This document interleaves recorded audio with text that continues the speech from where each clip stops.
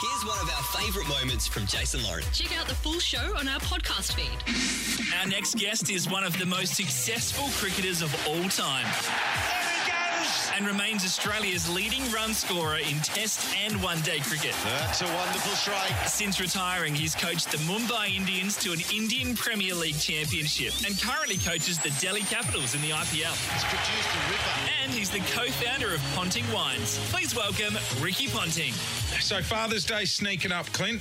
It is. I found the present I want. And what a man to put his name behind it. Ricky Ponting has got himself a wine that is out for Father's Day. You can go to pontingwines.com.au to check it out for yourself.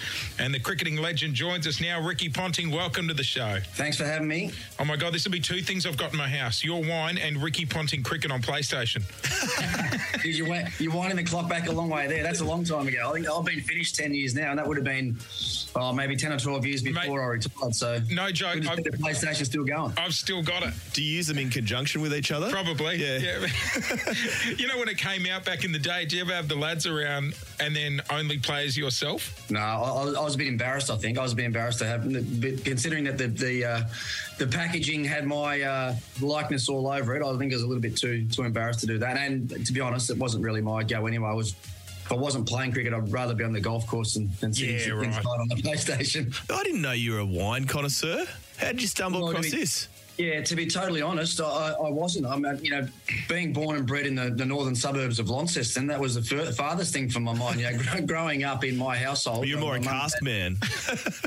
Well, if that at all. It was more of a VB stubby that was sort of thrown around the Ponting household when I was a young bloke. And very much, Dad was very much a beer and a Barbie sort of guy. And, the journey sort of started when I met my wife, to be honest. She was much more into the wine than I was. And I think, looking back, I think the first few dates that we went on, I think I was just continually spending more and more money on a more expensive bottle of wine trying to impress her, and that's the journey sort of started from there. Yeah, I remember dropping big coin when I was meeting my wife's parents. Oh, yeah. And you walk in the bottle shop and you're like, I never normally go to the right. This is the expensive section.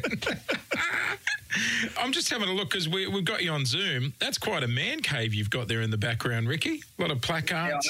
I've only got a couple of pieces of memorabilia for my career on the walls, and you just happen to be able to see one of them or a couple of them behind me now. What's your most treasured one, mate? Probably the one that my wife gifted me when I retired. She put together a brand new baggy green at one end of the scale, and at the other end was my baggy green that was 160 odd Test matches old. Wow. It tells a lifetime of story. So that, it was basically a lifeline, really, or a career lifeline of how my career played out, and a lovely photo of her and the kids out in the middle of the Wacker in Perth when I retired. So that's probably the most. Because Ricky, a lot of players also donate their baggy greens to museums and the like, but you've still got the one that you sweated in, that you that you scored so many runs in? Yeah, well, it's actually not the one that I played every Test match in, to be honest. There's a bit of a story behind that as well. When I was young and naive, I'd probably played 15 or 20 Test matches, and we were coming home from a tour of Sri Lanka, and back then, all of us just used to throw our baggy greens in the bottom of our kit bag and get them out when you got home. Well, the Sri Lankans were on top of that. They'd gone through our kit bags at the airport, and they found my baggy green in my bag, and when I got home, it was no longer there. So I played probably the last maybe 140 odd Test matches in the one cap, and it was on my person the whole time from then on. It was in my hand luggage the whole time. I was about to say, till we learn nothing from Chappelle. Like we've got to glad wrap our bags at the airport, guys. Got to glad wrap our bags. Well, to be honest, in certain parts of the world like that, it wasn't so much the caps that they were after. They were looking for your new runners that you might have had in your new bag. Your shoes were the first things to go.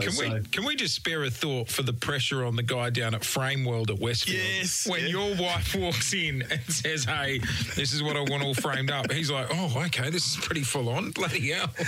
Well, it's actually funny, mate, as well, because as nice of a piece as that is, it's sitting there behind me now, and there's only one baggy green in it because I'm too scared in case someone happens to come. I don't want the actual original to go, so that's locked away in the safe anyway. Smart man. Very smart man. Hey, Rick, it's almost September in Melbourne, and I tell you what, that means footy finals. Unfortunately, your Kangaroos aren't there, but you are celebrating wildly at the moment. You're celebrating the signature of Alistair Clarkson, and I'm told you had a bit to do with it.